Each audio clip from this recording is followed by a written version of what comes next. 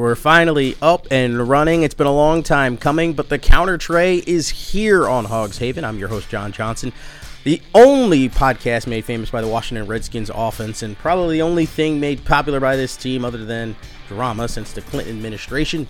Now, a little bit about myself. I'm a sport taker up in Syracuse, New York, but a long-time Washington Redskin fan. Been quite a few games in my life. This podcast, we've got a lot to cover, including some coaching decisions made by Jay Gruden and the organization, some other things that's going on, including some NFL draft and quarterback news that could affect Washington's game plan.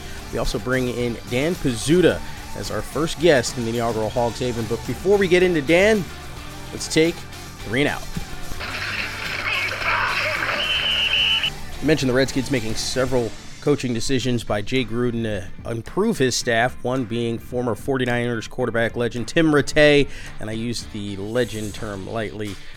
Now the quarterback's coach for Washington, and I kind of like this move for the Redskins. They bring in a guy who's got some quarterback experience, also remove some of that pressure on Jay Gruden to stick with and work with the quarterbacks. Tim Rattay's got some experience. He's coming to Washington from SMU. He did a really good job with their quarterbacks. Again, this is a guy with NFL experience. The Redskins add a piece. They move some people around, and we get into that in a second, where they move some staff members around on the offensive side. Listen, I've always been a fan of Jay Gruden, and once you continue to listen to this podcast, you'll know that I'm actually a huge fan of his. I think he does a really good job conceptually getting guys open and creating some offensive game plan and scheming that tends to work well. So I like him bringing in Rattay as the quarterback coach, removes some of the pressure on him, lets him oversee some things. I think last year he got quite a bit bogged down in running the offense, and I think he has his hands too much into it. It might help Jay a little bit if he's able to remove himself from the situation. Speaking of removing himself, Kevin O'Connell removed himself from the quarterback coach to now the offensive coordinator. Matt Cavanaugh moving to a special assistant. I really actually like this move a lot more than I like the Tim Rattay move. O'Connell had his fingerprints on the offense. We saw when Mark Sanchez came in at quarterback. O'Connell and Sanchez played together. O'Connell had quite a bit of influence on some of the game planning that was actually being called while Sanchez was in at quarterback. Now, we can get into the fact that Sanchez is not an NFL quarterback, and we all know that he's not. In fact, he should have been nowhere near this roster. There's plenty of other options that could have been out there, but O'Connell is a guy that's been in this position. He's a young, rising up-and-comer. Washington did a really good job of keeping him on staff and then promoting him from within. They're also surrounding him with some really nice pieces. Matt Cavanaugh, who I actually like, he did a fine job in his role as an overseer of the offense. We know he didn't do much of the game planning, play calling. That was all Jay Gruden. We like the idea that there's going to be a triumvirate kind of around him so O'Connell can ease himself into the offensive coordinator role. It will be interesting to see how much offensive play calling Gruden cedes over to O'Connell. When Washington was at its best over the past couple of years, Jay Gruden removed some of the play calling. He had Sean McVay doing it. Now, we can get into the fact that Sean McVay ended up turning into being boy wonder, super genius on the offensive side, except for when he played against Bill Belichick and the New England Patriots. But that's a story for another day. Jay Gruden was at his best when he actually oversaw and only had a little bit of input on the offensive play calling on a game-to-game basis. Allowing O'Connell to kind of ease his way in to eventually take over might do Washington some good. It's just interesting the fact that Gruden's doing this when his hot seat couldn't be any hotter. And finally, on the defensive staff, it seems that Jay may have hired the wrong Ryan brother, or maybe he thought he was getting Rex in the process. But anyhow, he brings in Rob Ryan to be the linebackers coach, replacing Kirk Olavarati, who's now in Green Bay. As much as I want to make fun of Rob Ryan and his hair, I can't do that because Rob's actually not a bad coach, and it's a pretty good hire by Gruden. Ryan did a really good job in New Orleans, had the Saints ranked as the number 4 defense overall. Got to give kind of a little bit of kudos there. He also slides into a linebacker position where he's going to work with some guys you'd expect the Redskins to bring in the draft or free agency, some extra linebackers. Rob's going to work with them. The other interesting thing about it is, if the Redskins decide to move away from Greg Minuski and his 20-inch bicep pythons that he's rolled up sleeves, Ryan is actually there where you can slide him in and have a guy run your defense for a short period of time and then evaluate him over the time period. So bringing in Rob Ryan is not only a thing where you get some veteran leadership on your defense, a guy that can work with the linebackers who's had success in the past, but if you decide to move on from your defensive coordinator and Greg Minuski, which Redskin fans have been pleading for, You've got a guy that you can slide into place who's actually had NFL experience. I want to bring this up too. If you're Greg Manusky, how are you sitting in on these conversations with other defensive coordinators for your position? Isn't that just like the weirdest thing? We heard Bruce Allen weeks ago at the Senior Bowl talk about how Greg Manusky sat in on the NFL interviews that they had with Gruden for defensive coordinators, and it just seemed odd that you would be in this conversation for a guy taking your position. Look, nothing ever makes sense with the Washington Redskins, but it is kind of what it is. But we'll see what happens with Rob Ryan. I think it's actually a good hire. Look, I know it's a little homerish of me to be 3 for 3 on the Redskins hires, but they actually kind of did a good job. The AAF kicked off this past weekend, and how about this? A name Redskins fans will never forget, or maybe they've already forgotten it. Rashad Ross, over 100 yards receiving and 2 touchdowns in his AAF debut, and it's kind of cool for him, and it's kind of cool for a lot of these guys that were maybe former NFL players or college guys trying to break in, getting a chance to play in this spring league. And you know what, for Ross, his last performance in DC came back in 2015, and you know, he was always an intriguing prospect, a guy with game-breaking speed. He seemed to have pretty good hands, but he could just never find himself on the field. Just was too bogged down in the depth chart. So good for him to have his nice performance here this past weekend. We'll see if he's able to kind of do that over an extended period of time. It'll be something kind of worth watching and following along. I know we'll be following along here with this podcast. Try to keep an eye on our former Redskins to see what they kind of do. Hopefully he can get himself back into the league and playing on Sundays this fall. And finally, we know the Redskins quarterback situation is totally in flux. We know Colt McCoy will probably be the starter regardless of what Bruce Allen tries to tell us.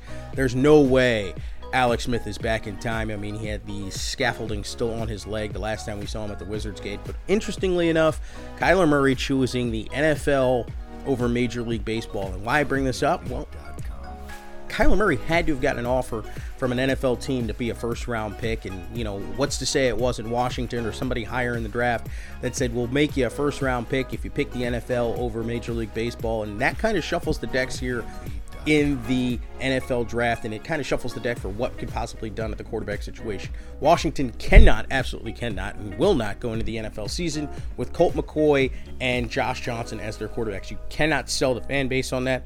You cannot sell the team on that. I know Jay Gruden is extremely high on Colt McCoy, and McCoy's kind of deserved and earned a chance to actually be the starting quarterback. He's been a really good soldier for Washington.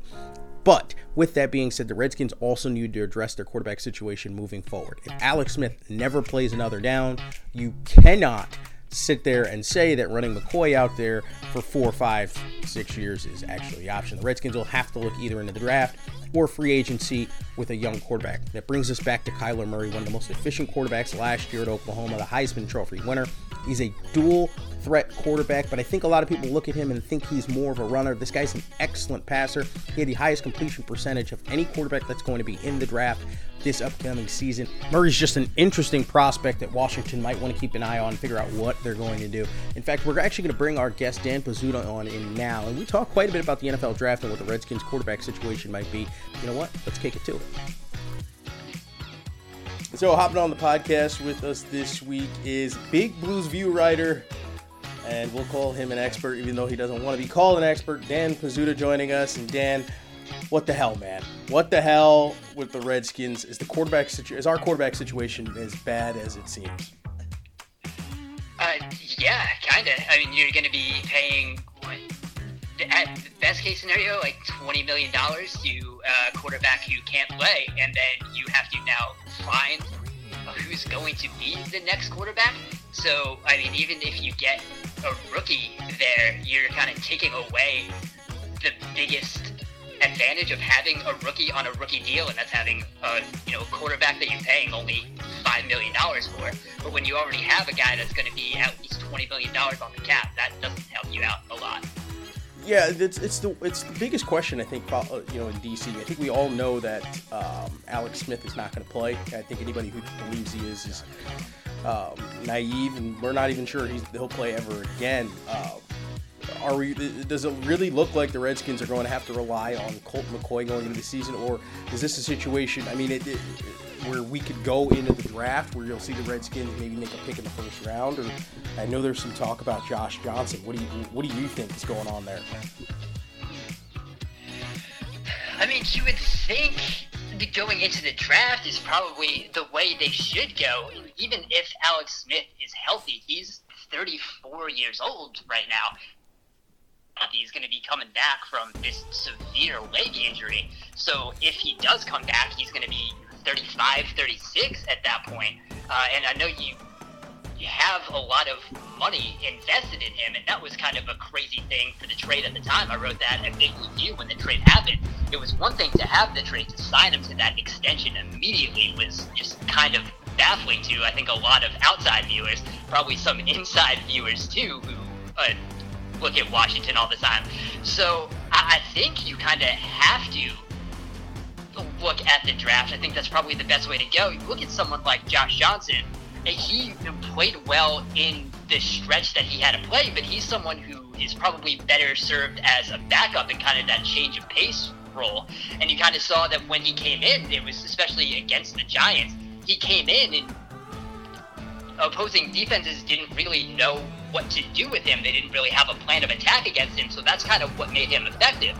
I think if you try to stretch that out over 16 games, then defenses are going to be able to know what to really attack with him and kind of have a game plan around him, so he's probably not going to be as effective over a full 16 game season than he was in the couple of games he played last year. So I think if you just kind of want to ride this out, then sure, Colt McCoy and Josh Johnson are, I guess, fine.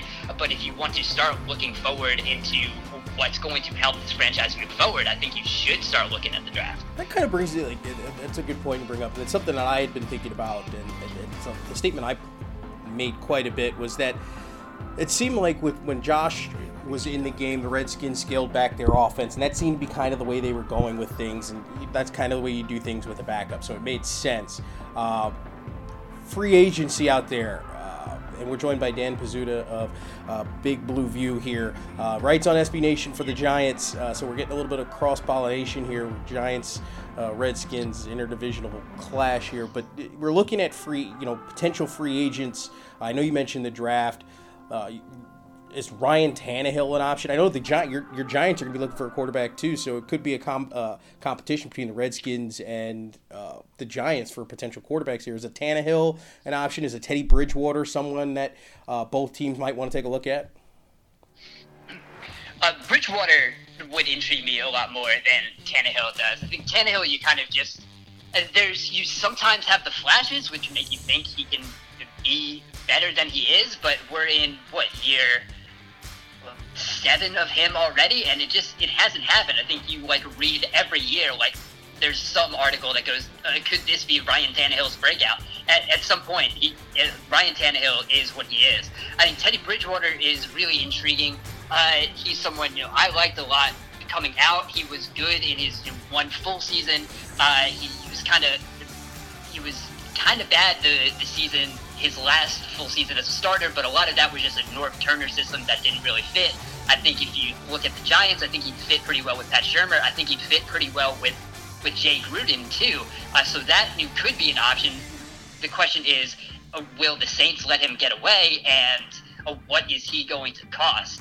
Because he's kind of the only free agent option out there. So if he gets bid up, I don't think either the Giants or Washington are really going to have the cap space to go big in the free agent market. So that's another reason why the draft is so appealing for both of those teams. What are some names we're looking at here in the draft? I know, obviously, the kid out of Ohio State is big. I know a lot of Giant fans really like him. I don't think Washington will have the pieces, the ammo to go up and get him, and I don't think they should. I'm a big Drew Lock fan, a guy I've watched quite a bit in the SEC play. I think people who know me know that it pains me to say this, but I think Derek Dooley did a really good job with him. What are some thoughts of some quarterbacks here in the draft that maybe Redskin fans might want to keep an eye out for? I'm still slightly early in my quarterback evaluations for the draft specifically, but I think kind of what I've gone through and looking at a bunch of the numbers and just getting through some of the film on these guys, I mean, when you hear that this is a weak quarterback class, I kind of think that's true. If you're looking in the first round, I kind of only see Dwayne Haskins and Kyler Murray, and that's a whole another conversation of whether he's going to pick football or baseball, but I think if he picks football and if he shows up to the combine, those questions I think get answered. So if he's going to be in football, I think he's absolutely a game changer. There's someone who writes about the Giants. I feel like he's someone who would instantly upgrade that offense. And looking at Washington, I think the only quarterback that would scare me of this class that I feel like would make Washington a much better team is Kyler Murray. I just find him incredibly exciting. He had 16.7 yards per completion, just insane accuracy. Per Sports Info Solutions, he was on target for 80.6% of his attempts this year, and that was second in this class. Only Will Greer was better, but still 11.6 yards per attempt. I think you just look at Kyler Murray. I think he brings a lot of things, especially on the ground, too. Haskins, I like for the Giants. I think he's someone who just he's kind of a little like Alex Smith, where he's going to not be super aggressive, but he can have a good deep ball when he needs to. I think he has a little better deep ball than Alex Smith, but he's going to take those underneath routes. He's not going to be afraid to get the ball out quickly and try to let the receivers run for what they can get on their own. So that's something Haskins there. But yeah, like you said, I don't think Washington's going to be in the place to get him, but I think if they can sit and let Murray come to them, and Murray's kind of scares off some other teams, I think that would be the best way for Washington to go. I think that makes them an instant upgrade in the offense. I'm not really sure if I like any of these quarterbacks. I think Locke, I'm not sure where I feel about him. I think he's moved up to QB3 for me in this class, but I'm not super sold on him. I wouldn't really want to spend a first-round pick on him. Some people like Daniel Jones. I don't see that at all. He was not very efficient in that Duke offense. I know a lot of people are going to say the supporting cast, but he didn't do a lot to bring that supporting cast up to him. He had the lowest air yards per completion of this class. Only 42% of his yards came through the air. The rest of it was yards after the catch. So he was actually helped out a lot by the receivers there. He was not particularly accurate. So he's not someone I like. And then when you start going into the third and fourth rounds, you're just not likely to find a starter there, especially in a group like this. Dan Pizzuta of Big Blue View joining us and giving us some insight. Seems like you're draft ready here. I still need more time to polish it up. For Redskin fans, I don't think this team is that far off. Give us something, or give them something, in a sense where it's not time to jump off the bridge. I know Bruce Allen is still running this organization, so that alone makes people want to jump off the bridge. But give us something. They're not that far off, am I right? They're interesting. They kind of feel like they're a team that could surprise. I think I like a quarterback held out right now. I think they're a team that could be pretty interesting on offense. You look at DVOA. I don't know how much your listeners are familiar with DVOA, but it's basically just Football Outsiders team efficiency.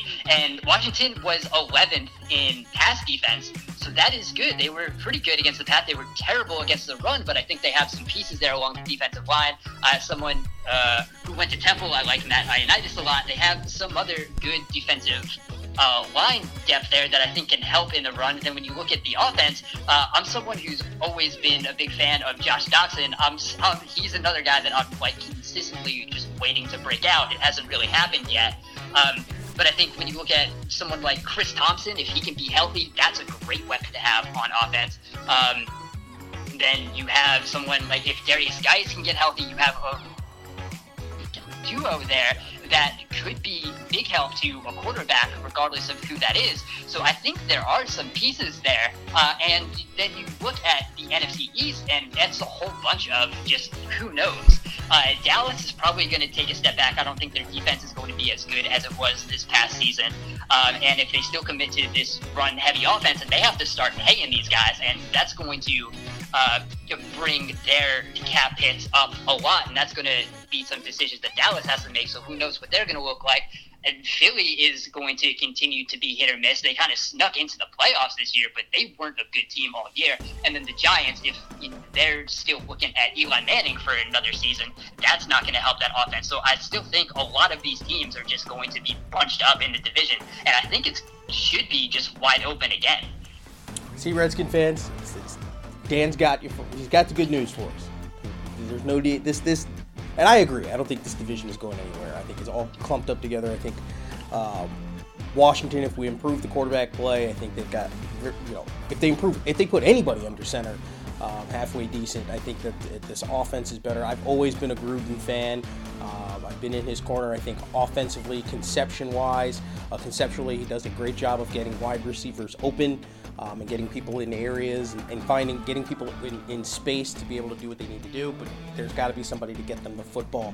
And we'll see if the Redskins are able to do something like that and get somebody to get them the football. Dan, thanks for hopping on with us. Really appreciate the insight, man.